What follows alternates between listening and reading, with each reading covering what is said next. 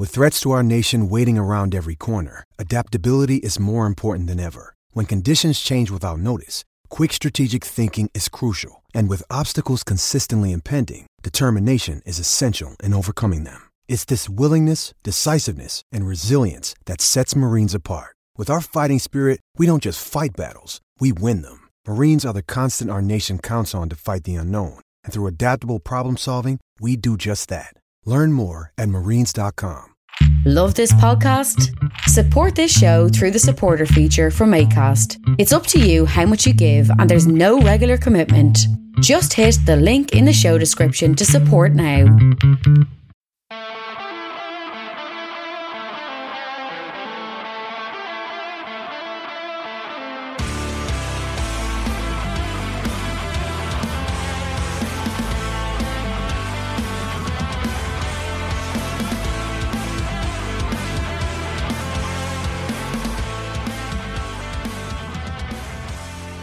Hello and welcome to Two Footed Podcast on Friday, September 25th.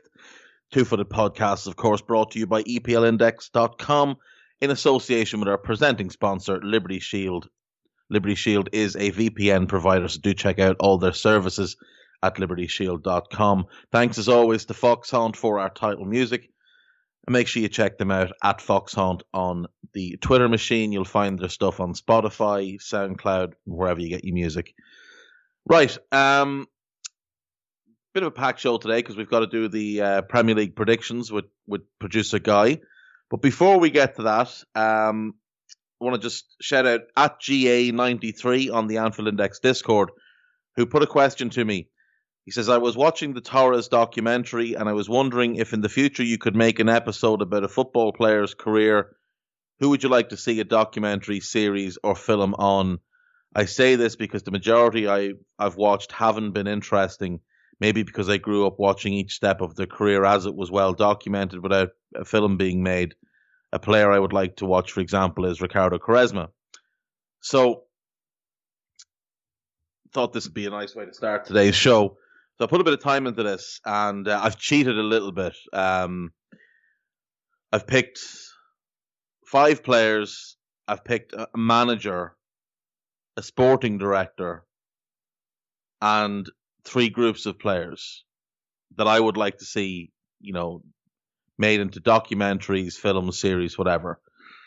So the first one is Michael Laudrup. Michael Laudrup is my all-time favorite player.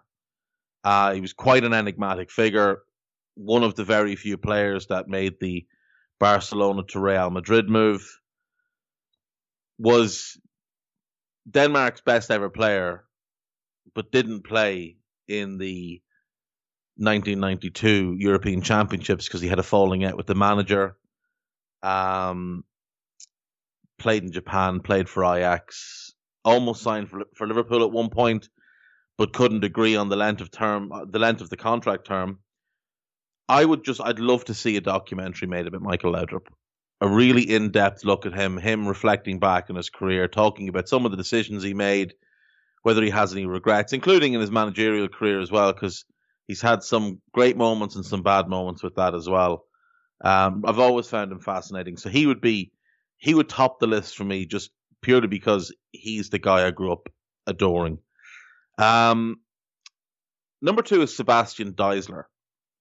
Now, it's a very different situation here. Sebastian Deisler came through the Borussia Mönchengladbach Academy, played for their first team. They got relegated, moved to Hertha Berlin, and became the biggest star in German football, the biggest young star. He was the next big thing. He was going to be the guy. It was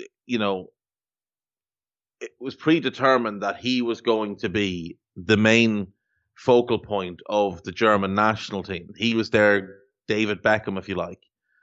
And he moved to Bayern Munich.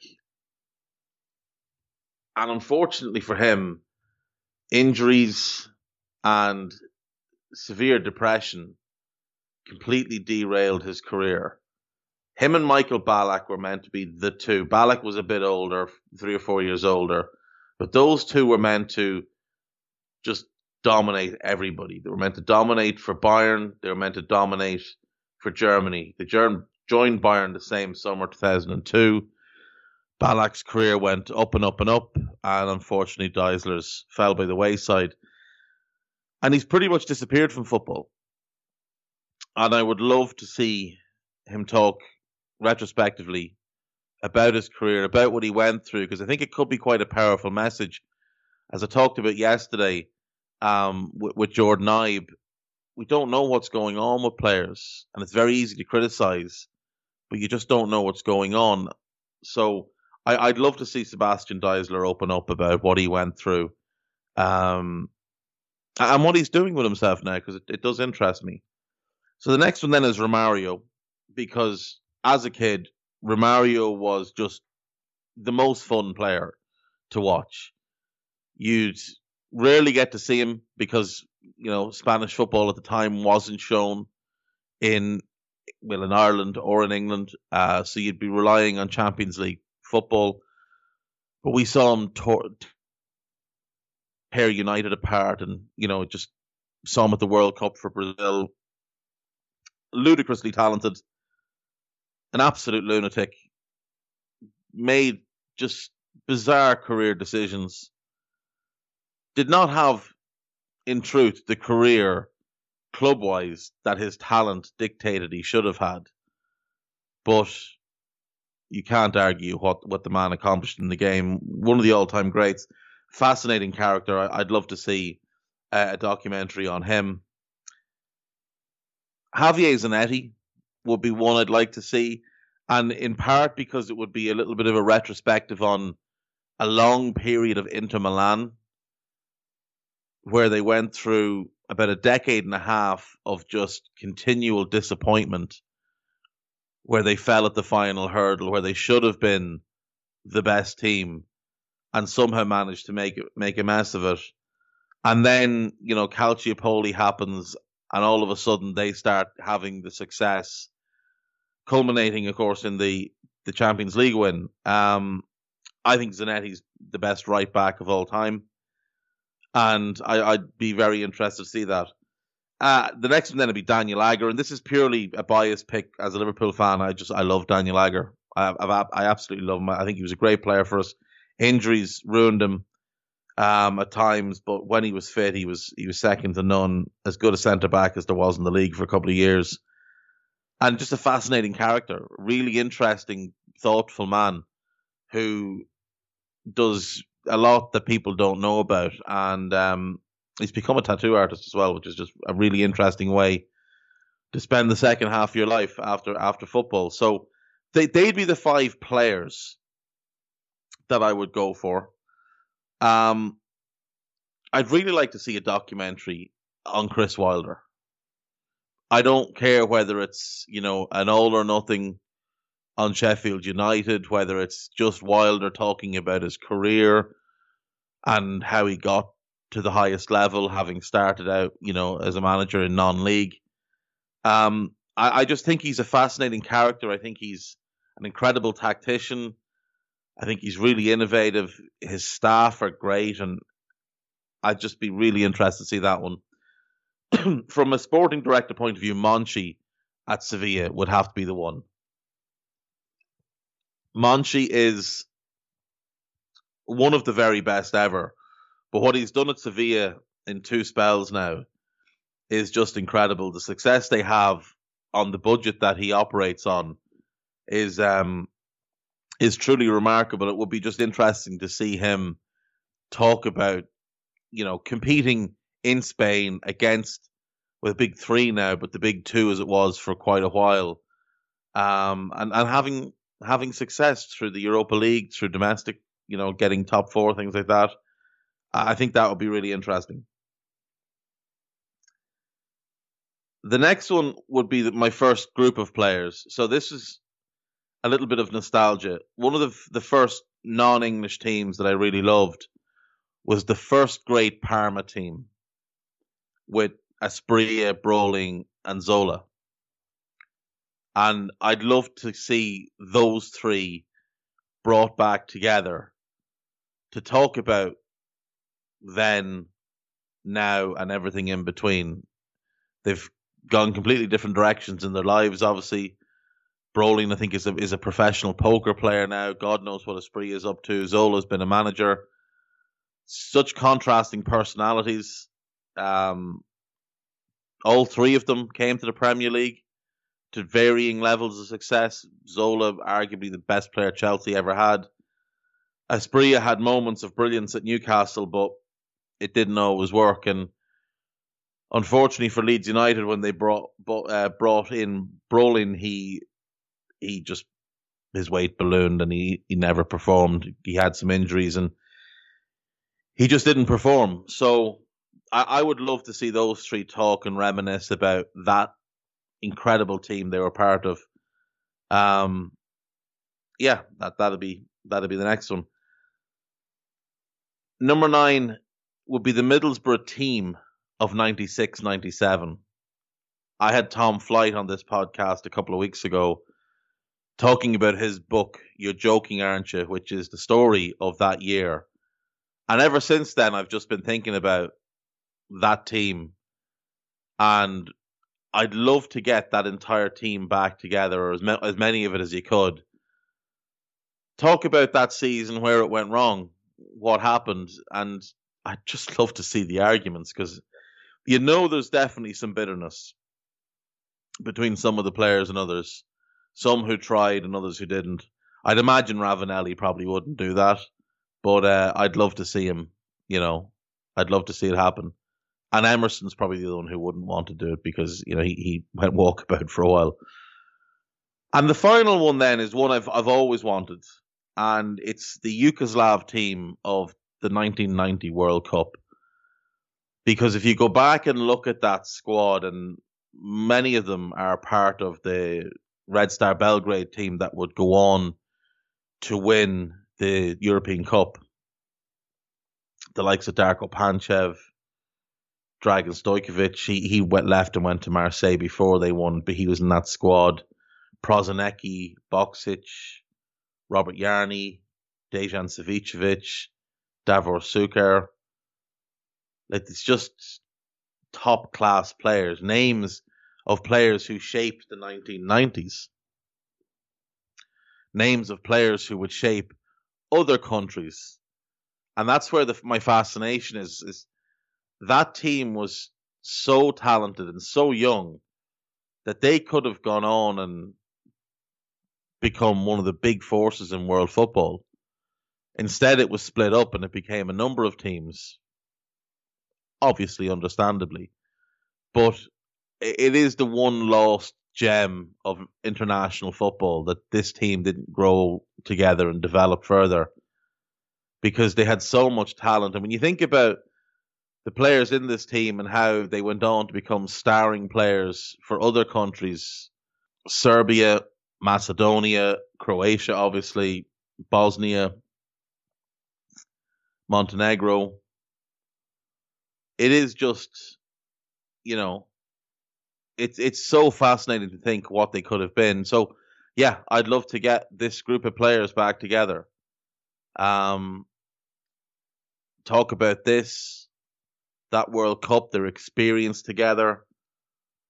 Talk about qualifying for the 92 European Championships, being forced to pull out of it.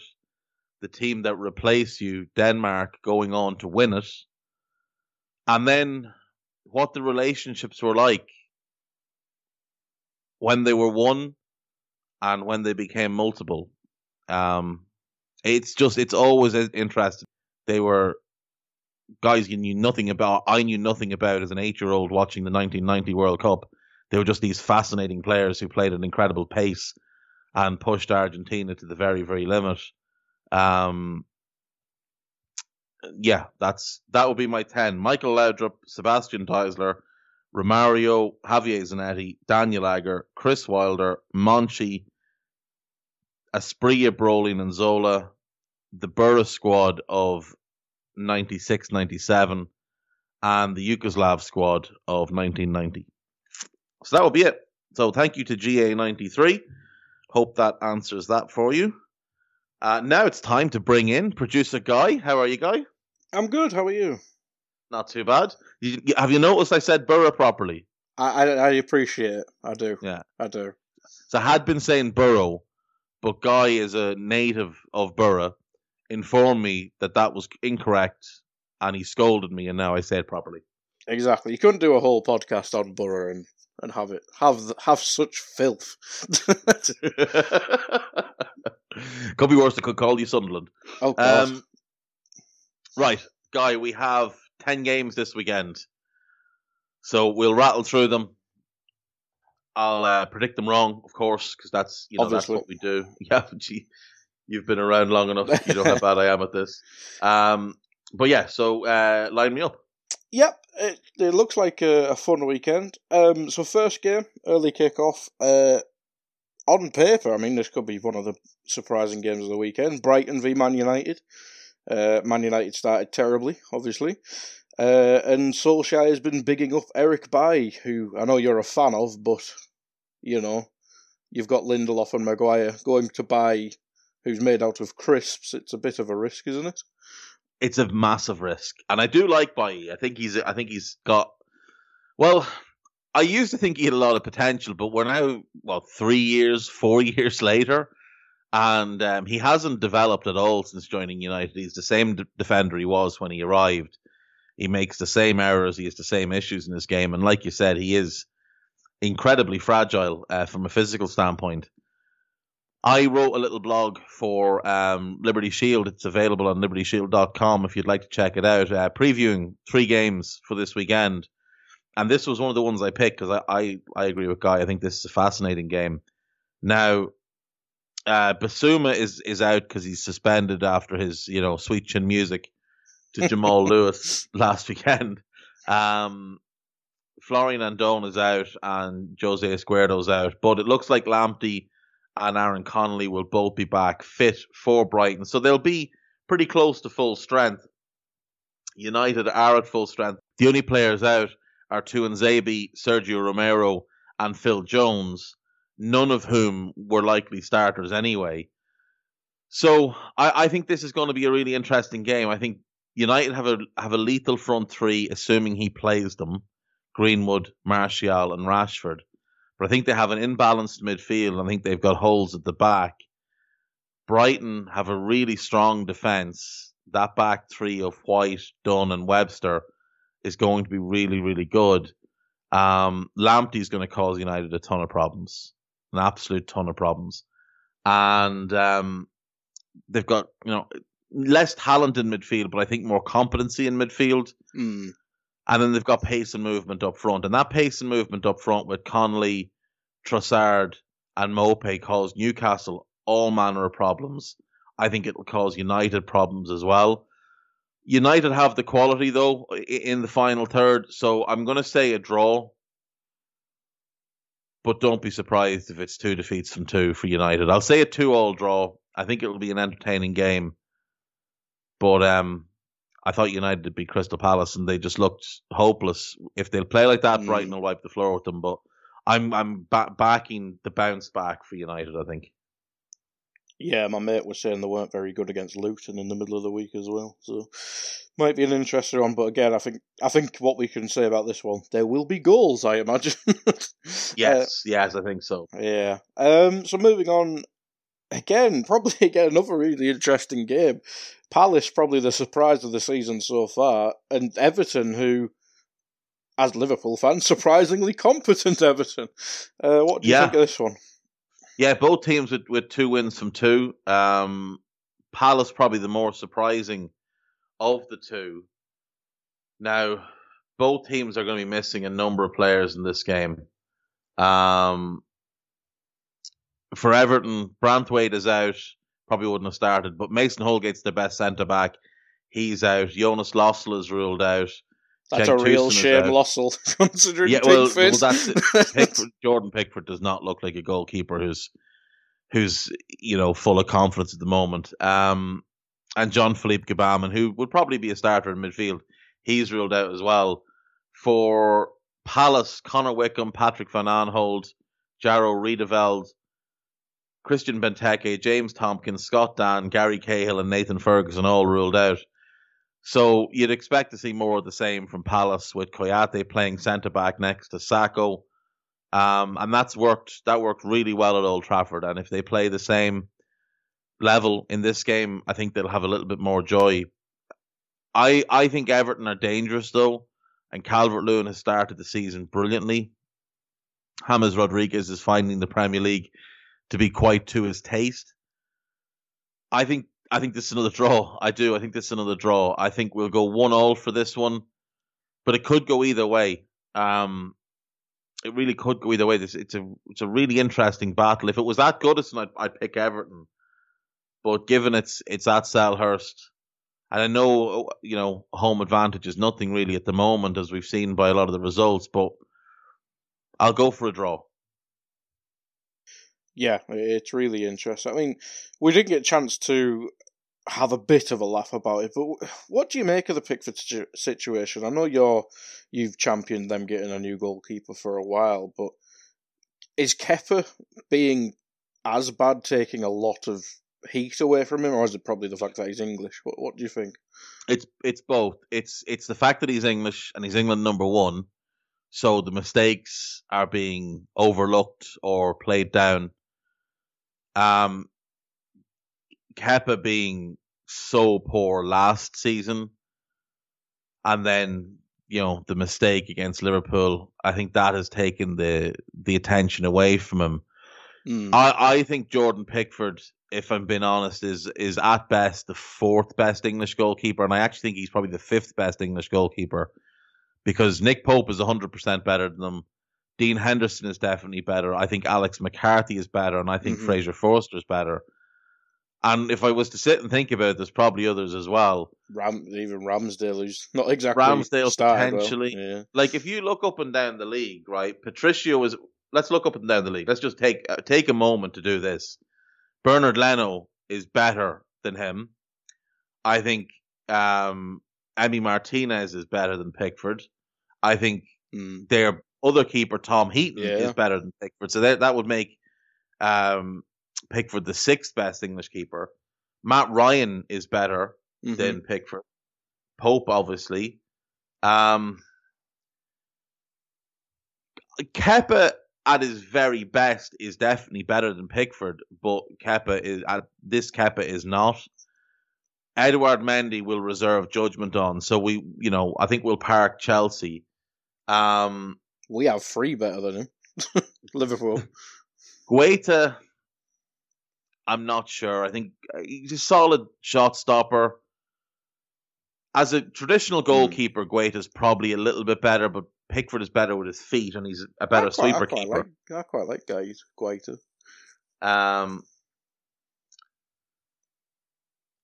He's better than any of the Leeds goalkeepers. Meslier is just not there yet, but Schmeichel is better than him. Alisson is better than him. Ederson is better than him. He's probably about even with Claudio Brava. United have two keepers better than him in De Gea and Henderson, and Romero's probably more reliable than him, but not more talented than him. Dubravka is better than him. At the minute, I'd put him ahead of Ramsdale just because Ramsdale had a rough season last year. But I think Saints have two keepers better than him. Spurs have Lloris, who's better than him. West Brom, it's Sam Johnston, isn't it? I like Sam Johnston, and he's probably more reliable, but would give Pickford the benefit of the doubt. I think he's better than Fabianski, who I've never been a fan of, but Rui Patricio is better than him as well. There's probably 15 keepers in the league. Starting keepers, not just starting in depth. There's probably 15 better than him. Yeah. That's the God's honest truth of it. I just don't think he's a good goalkeeper. I think he's got talent, but I think he's also a goalkeeper who just concedes a lot of goals, and that's been a problem during his loan spells at Sunderland and at Everton. He is just a goalkeeper who concedes an absolute shed ton of goals, and that's not a habit that's easy to break.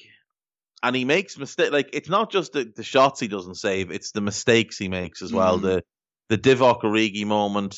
You see midweek.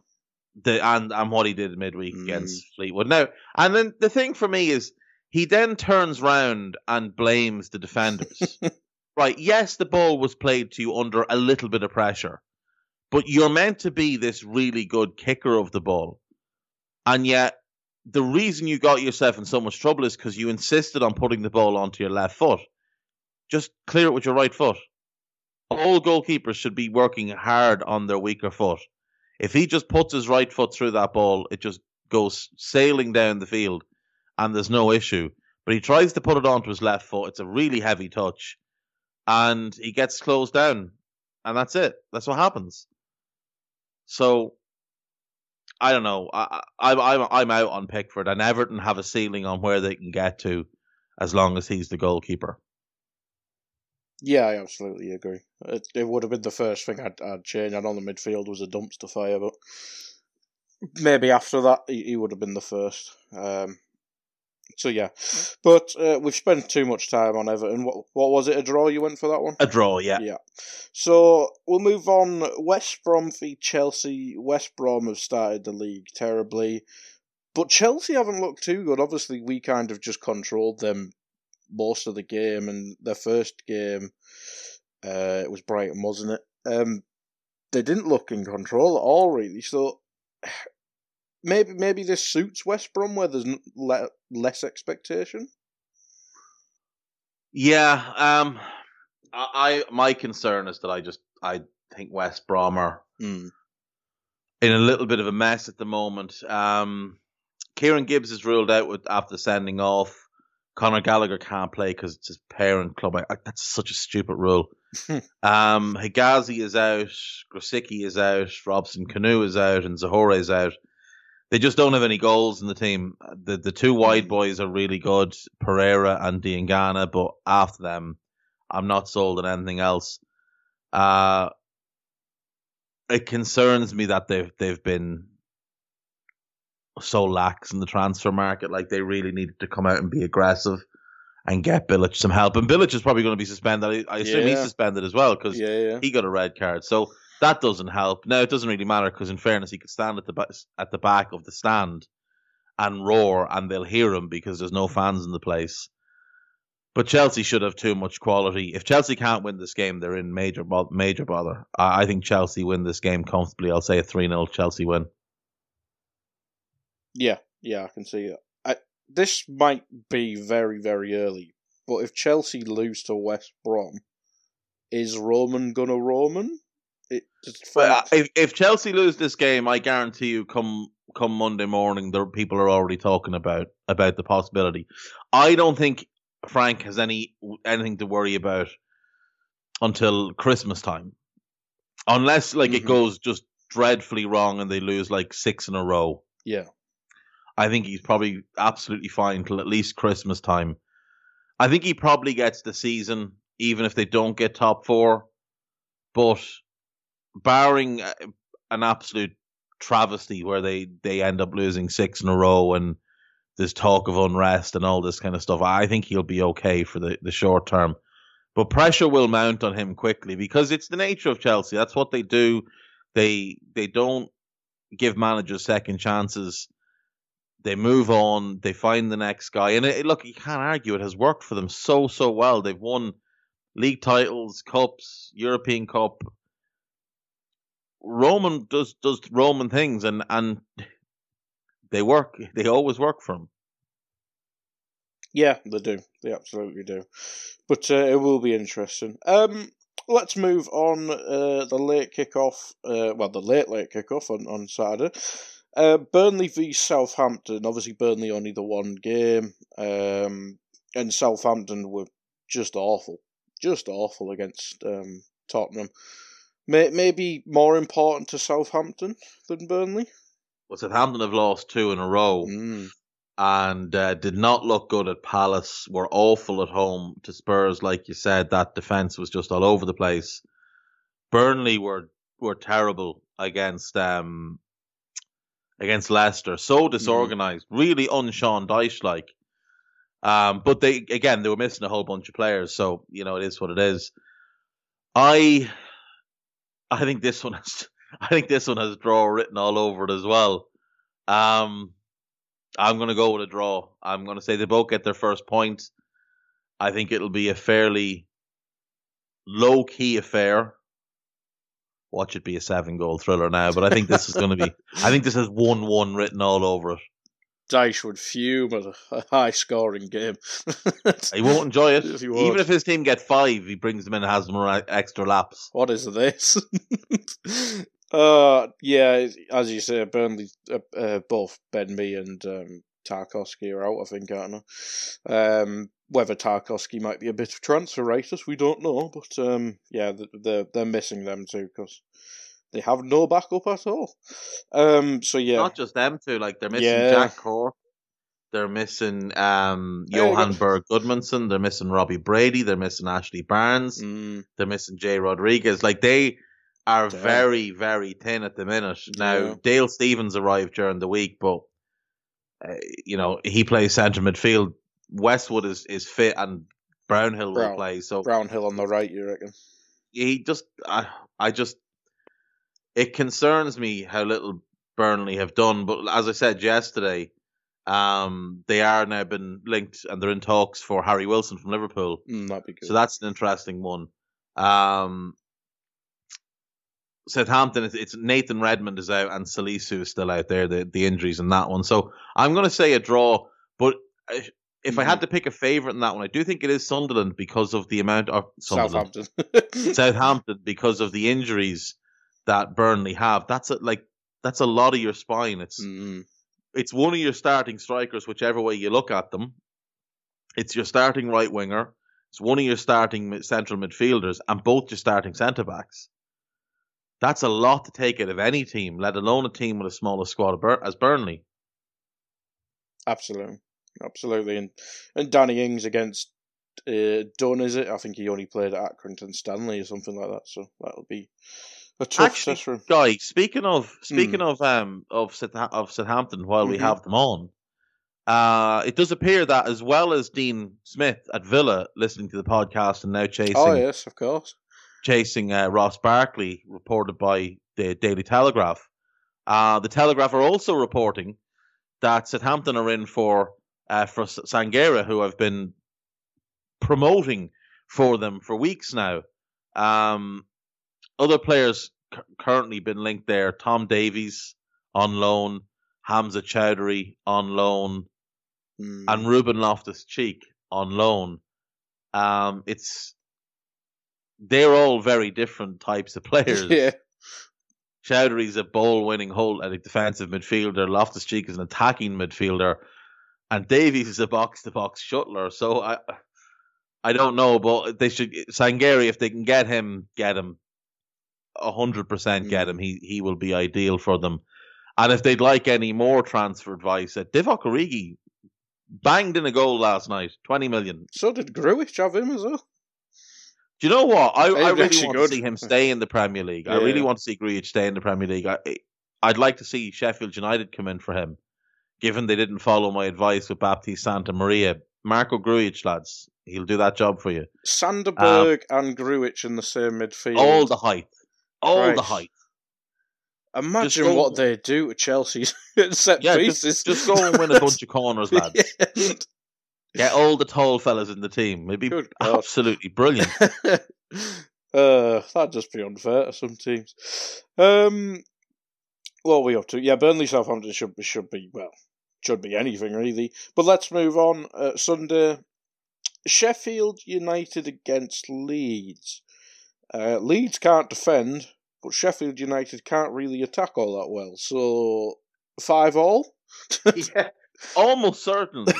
So Sheffield United are going to be without John Egan, who's suspended, Lys Mousset, who's injured, and Simon Moore, the backup goalkeeper, who's also injured. Leeds are without Adam Forshaw, Gaetano Berardi, and Pablo Hernandez. And Hernandez is a big, big loss for them because he's so important to how they play. I think Leeds need to settle down. You can't have 7-goal thrillers every week. It's just not sustainable. Sheffield United need to find a way to start scoring some goals. They haven't started the season. in good form. 2 defeats from 2. Leeds have a 3-point lead on them at the moment. This is the first Yorkshire derby in 19 years in the Premier League, guys. So this is a big deal. And this is the second game that I had suggested that people watch in my blog on the Liberty Shield website. I think this is the most fascinating tactical battle of the weekend. You've got Bielsa and Chris Wilder, both of them really innovative, both of them really want to play attractive football. Both of them can be a little bit dogmatic at times, but both of them just do really fascinating things with their setup. I think this is a battle of the managers more even than it is a battle of the players. I fancy another draw here, but I can't just pick every game as a draw. I just can't. So I'm going to pick Sheffield United to win this game. I don't feel great about it, but I'm going to pick Sheffield United to win this game. I think Pablo Hernandez is a massive loss for Leeds. Do you think it might be too soon for Llorente to start in defence, or do you think it'll be Cooper and Koch again? I think they'll go back 3 because Bielsa likes to have one extra centre back to whatever his opposition has up front, and we know Sheffield United will play 2 up front, so he will want to have 3 at the back. So I'm going to guess that Luke Ayling plays on the right of a back 3, Cooper on the left and Koch in the middle. Right. That's what I'm going to guess happens in this game. I don't think Llorente will start. I think it is a little bit too early for him. But he's a really good addition. Like, they've done really well to get him in. That's him and Robin Koch. That's exceptional business to get 2 quality international class footballers for, I think, about 30 million combined. Yeah, something like that. It's not too shabby. Yeah, I mean, I'd probably make Sheffield slight favourites myself. Just, I think Bamford scoring, 2 games in a row now. It must dry up at some point. See, that's the thing. I just worry I just worry about Leeds actually maintaining their goal scoring over consistent games, especially when you take the most creative player out. Now they do have Rodrigo, who'll probably start this one. But yeah, like Bamford, to me, if he gets 10 goals this season, I think that'll be really impressive for him. So I do think he's going to go through, spells where he just doesn't score for 4 or 5 games in a row. Yeah, absolutely. They probably have the same problem with Rodrigo as well.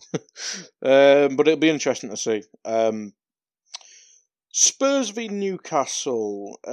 Obviously Spurs battered Southampton last week and Newcastle got battered by Brighton. Is it too easy to just say Spurs will batter Newcastle? I know Newcastle play completely different to Southampton. Is that the red herring here? That Bruce will just whack them in low block?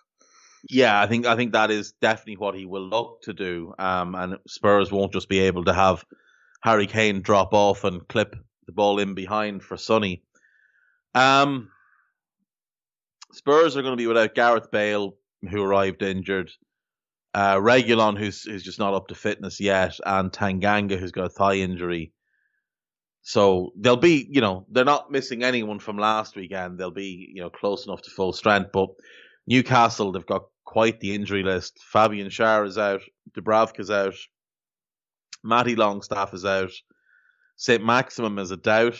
Jamal Lewis is a major doubt. Paul Dummett is out. And Dwight Gale is out. And for a team that doesn't have the biggest squad, that's quite a lot to be without. So I'm going to have to go with Spurs here. I think they've got the better manager, they've got the better players, they're at home. Newcastle are without a number of key players, and if St. Maximin isn't even, if he plays and he's not fully fit, like that takes away a massive part of Newcastle's attacking threat. Jamal Lewis, after the Sweet Chin Music, has a head/face injury. Yeah. I'd imagine he has a boot imprint across his jaw. I'm going to say Spurs win this game 3-1. They have to, really, if they've got any ambition. They have to. They have to, because, as I've said before, anything short of top 4 is an unmitigated disaster for them. So they need to win this game. These are the type of games that they have to be winning. Even more of a disaster now with the two signings. Yeah, I'd go with Spurs as well. Just the injuries, and Newcastle should catch up with them. Although maybe St. Max isn't as big a miss with Fraser and Almiron not starting recently. So they've got options there, but Lewis, it'll probably mean Richie at left back, something like that. So shouldn't be too pretty for them. Now this one is probably quite interesting on paper, but as people who've experienced Brendan in big games when he's not got Luis Suarez, it's not the most fun. Especially, well, I'm sure you remember last season, they played us and Man City back-to-back, and then their season got derailed. So Man City v Leicester, and didn't Ndidi get injured for a few months yesterday or something? Yeah, and that's huge for them, because he was playing really well at centre-back, and when he went out last season and the midfield fell apart, that's, in part what caused their season to go into the toilet. City have quite the injury list though. Aguero, Bernardo Silva, Gundogan, Cancelo, Zinchenko, and Aymeric Laporte, all out for this game.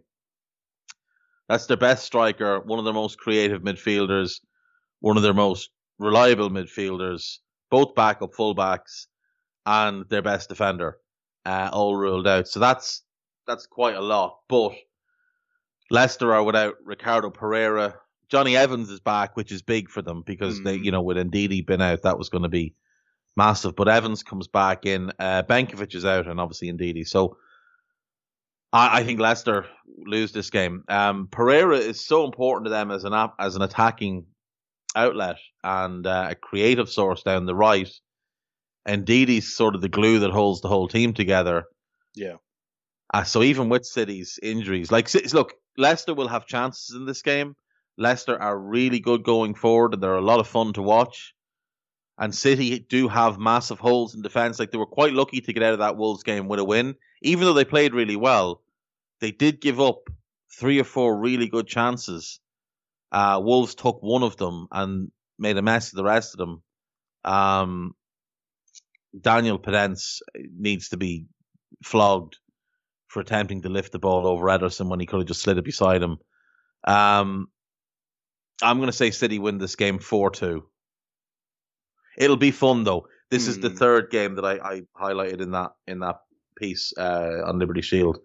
So I think this will be a really fun game. But I never expect much from Brendan in big games, and I think Ndidi being out is massive. Yeah, I mean, what do you think about how bad that affects them long term? Because Leicester's, you'd imagine, still Champions League, if not just Europa League as a minimum. But Ndidi being out for months in a condensed season is huge. Yeah. It's massive. Now, it almost certainly means that Hamza Chowdhury isn't going anywhere because he will have to stay and play. They do also have Mendy. But it's massive for them. He's so important. And he's so good at what he does that you can't afford to lose players like that for long periods of time. I do will cause them to drop a lot of points that they would expect not to drop.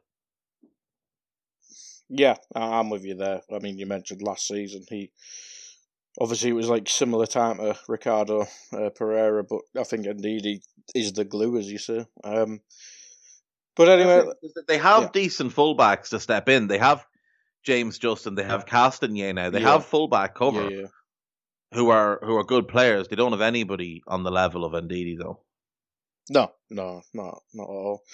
Not at all. Maybe they'll have to do some business as well, but they probably needed it anyway. Your favourite topic, West Ham v Wolves. West Ham obviously got COVID cases linked with Fofana, who you talked about yesterday, I believe. And Wolves, albeit got beat by City, Jimenez is still good at football. A bit more promising with Semedo, so they can push Traore back up. Is this a one-way thing, or do you think West Ham can gather in difficult circumstances? Well, the issue for West Ham is that Mark Noble is almost certainly out with a foot injury. Issa Diop is out because he's got COVID, and Sebastian Haller has a tight hamstring. Now, Haller probably wouldn't have started because, Moyes, but Diop is a big blow at the back, and Noble is their captain, and whether he should be in the starting team or not at the moment is not for me to say. I don't think he should, but he's a blow for them. Not if he's not in the team, because the way Moyes wants to play, he makes Mark Noble an important piece of it. Wolves are without Marcal and Johnny Castro.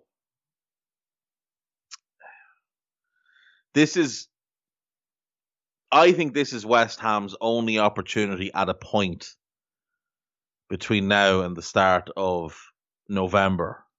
Oof. But I don't think they're going to get one. I think Wolves are going to win. I think, like you say, they've got Jimenez, they've got Adama. I don't think West Ham have any way to stop those two. I think Ruben Neves will have a lot of fun in midfield in this one. I'm going to say Wolves win 2-0. Yeah, it's hard to disagree, really. So many injury problems for West Ham, and even your manager's not there. So, yeah. Wolves, and that's the other thing, like Moyes has COVID as well. So he's not going to be there. So it's Alan Irvine, who's his assistant, who's going to take the team. He can't even now, be you'd in the imagine, shouting. Moyes will be, on the other end of a phone, but not having your manager there is a big blow. Yeah, I can't see that they get a point. I'm going to say Wolves. Maybe Alan Irvine will play all the good players up front instead of the grafters. Yeah, just completely ignore what Moyes tells them to do, and just go flat out with all the good players. That would be something special. Let's move on to Monday then. Fulham v Aston Villa. Fulham look like kind of what we expected. Not very good defensively. Villa struggled to break down a 10-man Sheffield United, but ultimately got the win. Bertrand Traore signed, and he scored a lovely goal last night.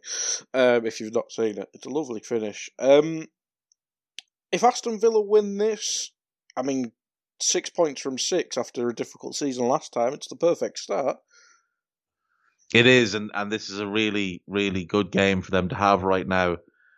Ollie Watkins was really good against Sheffield United. Grealish just looks like he started the season in form.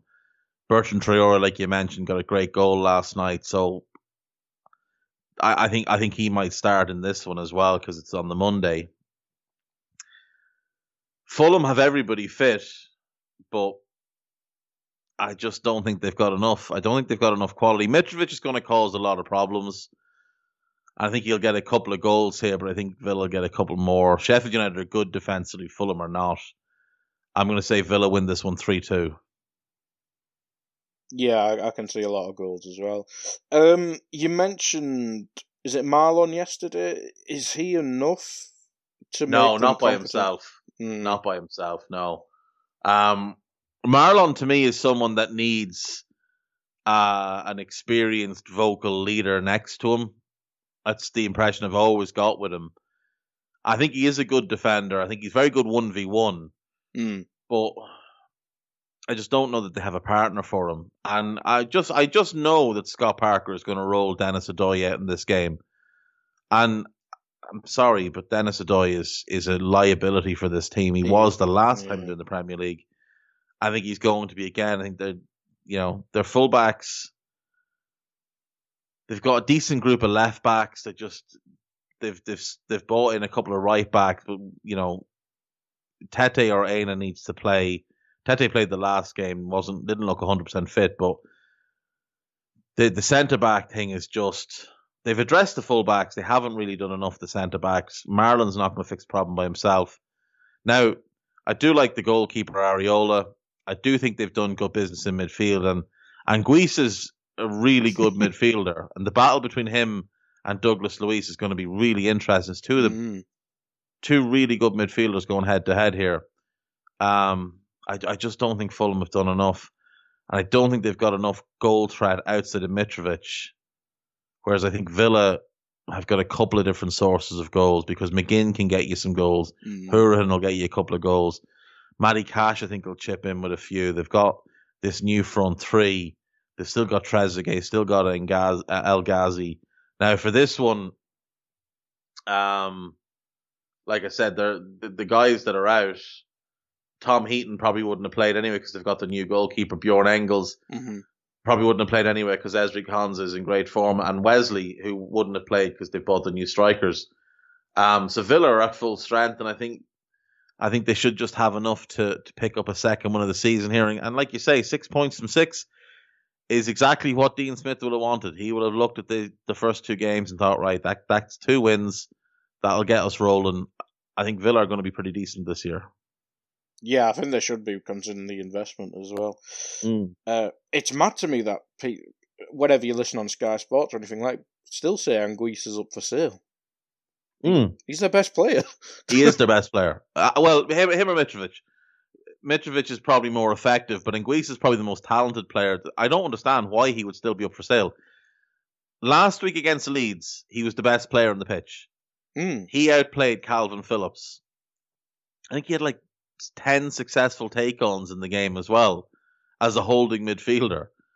He's really good. Like, if he is for sale and you're a club in need of a holding midfielder who can be a controller as well. Southampton, Sheffield United, Manchester Chelsea. United. Do you know, like he is a really good player. And I think he gets tarnished with a bad brush because of the last season he played with this group or with this team. He did improve at the end of that season, though. But he did, exactly. But by that point, they were falling apart. He's only 24. He's still really young. He was really good for Marseille, like exceptionally good for Marseille. He was really good for Villarreal last year. And they would have kept him if it wasn't for the financial mess of Valencia allowing them to buy Parejo and Coquelin for like a combined 47 pence in a packet of crisps. Otherwise, they would have looked to have kept him. I think Fulham would be absolutely mad to sell him. But if you're in the market for a holding midfielder, you could do an awful lot worse. He's a very good player. Very, very good player. Progresses the ball with his passing and with his ability to carry the ball. Sheffield United, Southampton. There's a couple of others could do it. I mean, he would improve an awful lot of teams in the Premier League. Leicester now as well. Yeah. But yeah, it's so strange. But if they do that, they're pretty much screwed, I reckon. Possibly the biggest game of the weekend or extended weekend, Liverpool v Arsenal. We obviously did scout it over on AI for more in-depth stuff on there, but they look a lot better with Arteta in charge. Is that make it a much more difficult game for Liverpool? I think it does. He clearly has a way he sets up against bigger teams. Now, whether that, I think a lot of that is just that he's not fully confident in his approach yet. But he is playing a back three as his base formation, so it's not that he's a spoofer. I think he actually does know what he's doing. Liverpool are without Joel Matip. Joe Gomez has a good chance of being fit for this one. He's back training with the team today. Jordan Henderson is unlikely to be fit, and Alex Oxlade-Chamberlain is ruled out with injury. For Arsenal, Mustafi is out, Emile Smith-Rowe is out, Socrates is out. Kieran Tierney is a doubt, but he is back training. Pablo Mari is out, Martinelli is out, and Callum Chambers is out. You would say, being realistic, Kieran Tierney is the only one who likely would have started from that group. Maybe Pablo Mari, but I think Kieran Tierney is probably the only one that would have started. If he doesn't start in this game, I think they're in a bit of bother because Kolasinac is not a centre-back. Don't care how many times you try it, he's just not going to work there. I think Liverpool looked really good against Chelsea. I know Chelsea had a man sent off, but Liverpool controlled that game very, very easily. They looked very, very comfortable, and I think we'll see Thiago make his first start. I think we'll see Liverpool control the game. Arsenal will, of course, be a threat. Any team with Aubameyang is a threat. They have Lacazette, they have Willian, they have Saka, they have quality players. Don't think they've got enough in midfield. Without Tierney, I'd worry about the defence because, Holding is what he is, Kolasinac is what he is. And Gabriel in the last 2 games has had a bad first kind of 10, 15 minutes and then really grown into the game, and by the end of the game looks tremendous. And Liverpool start games at a high tempo. So I think they might look to target that. I'm going to say Liverpool win this game 3-1. Well, on that, maybe apart from Aubameyang, is Tierney now their most important player? Because they kind of play half a back 3 and then move into a 4 when they're attacking. And Tierney does that so well, going between centre-back and left-back. He's also the lead. He's the leader at the back as well. He's the organizer. He's the one that's pulling people into position, talking to everybody. With a new young centre back next to him in Gabriel, he's the one that's sort of coaxing him along and holding his hand a little bit. And I do. I think that after Aubameyang, Kieran Tierney's their most important player, and potentially their best player after Aubameyang. I think Kieran Tierney's really good. People often overlook him, but for me, as a left back, he's top 4 in the league.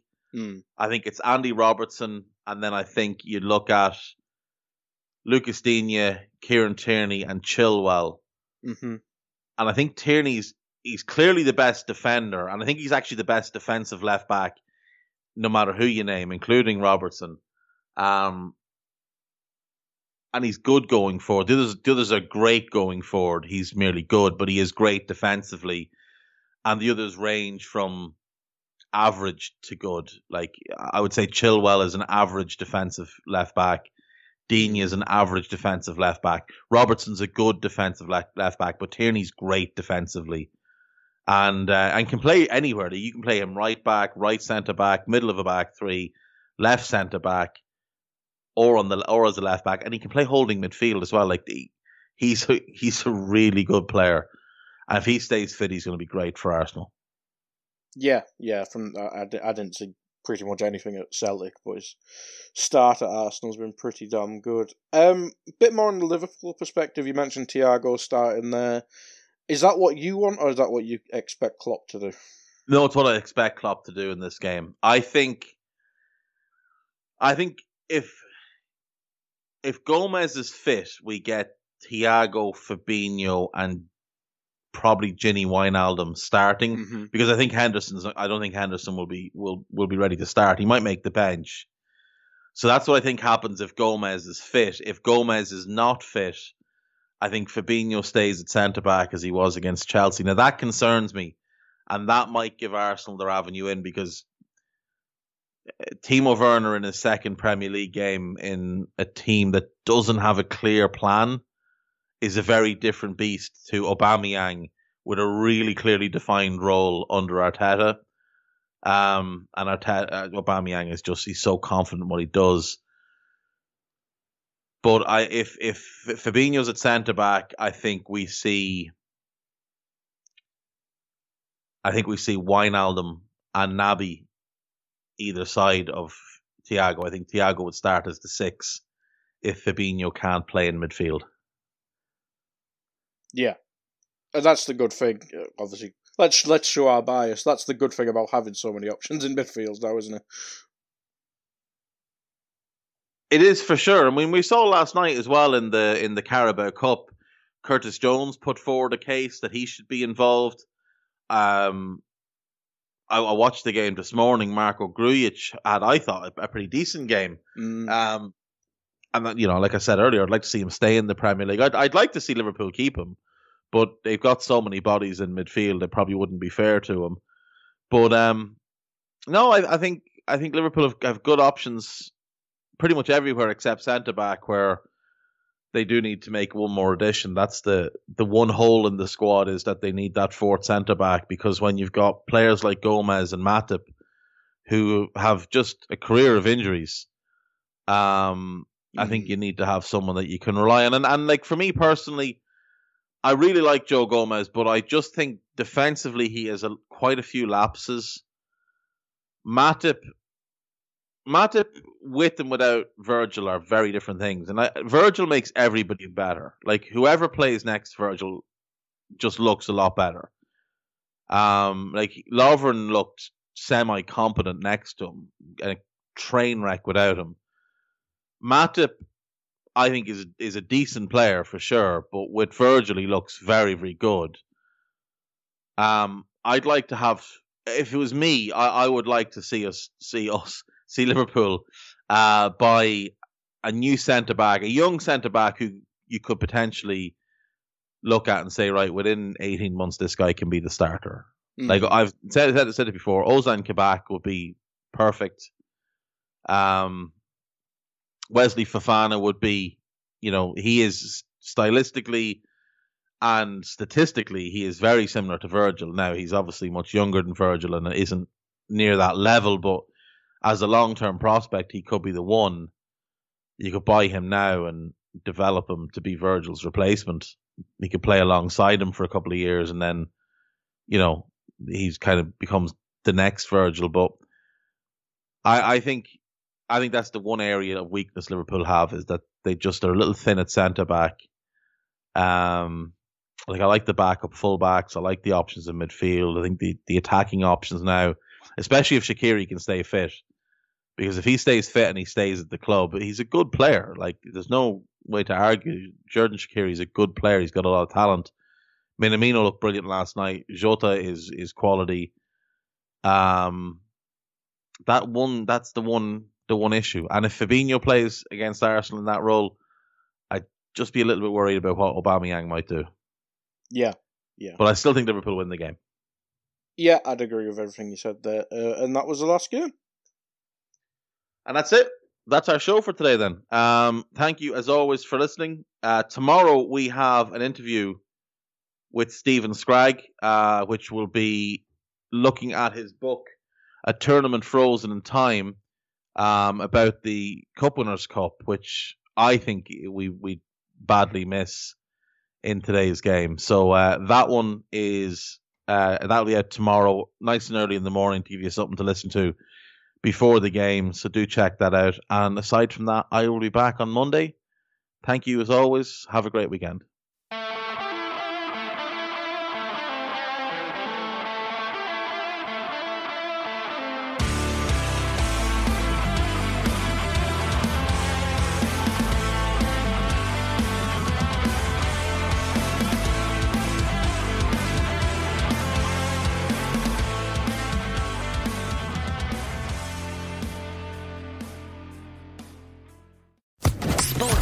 Podcast Network.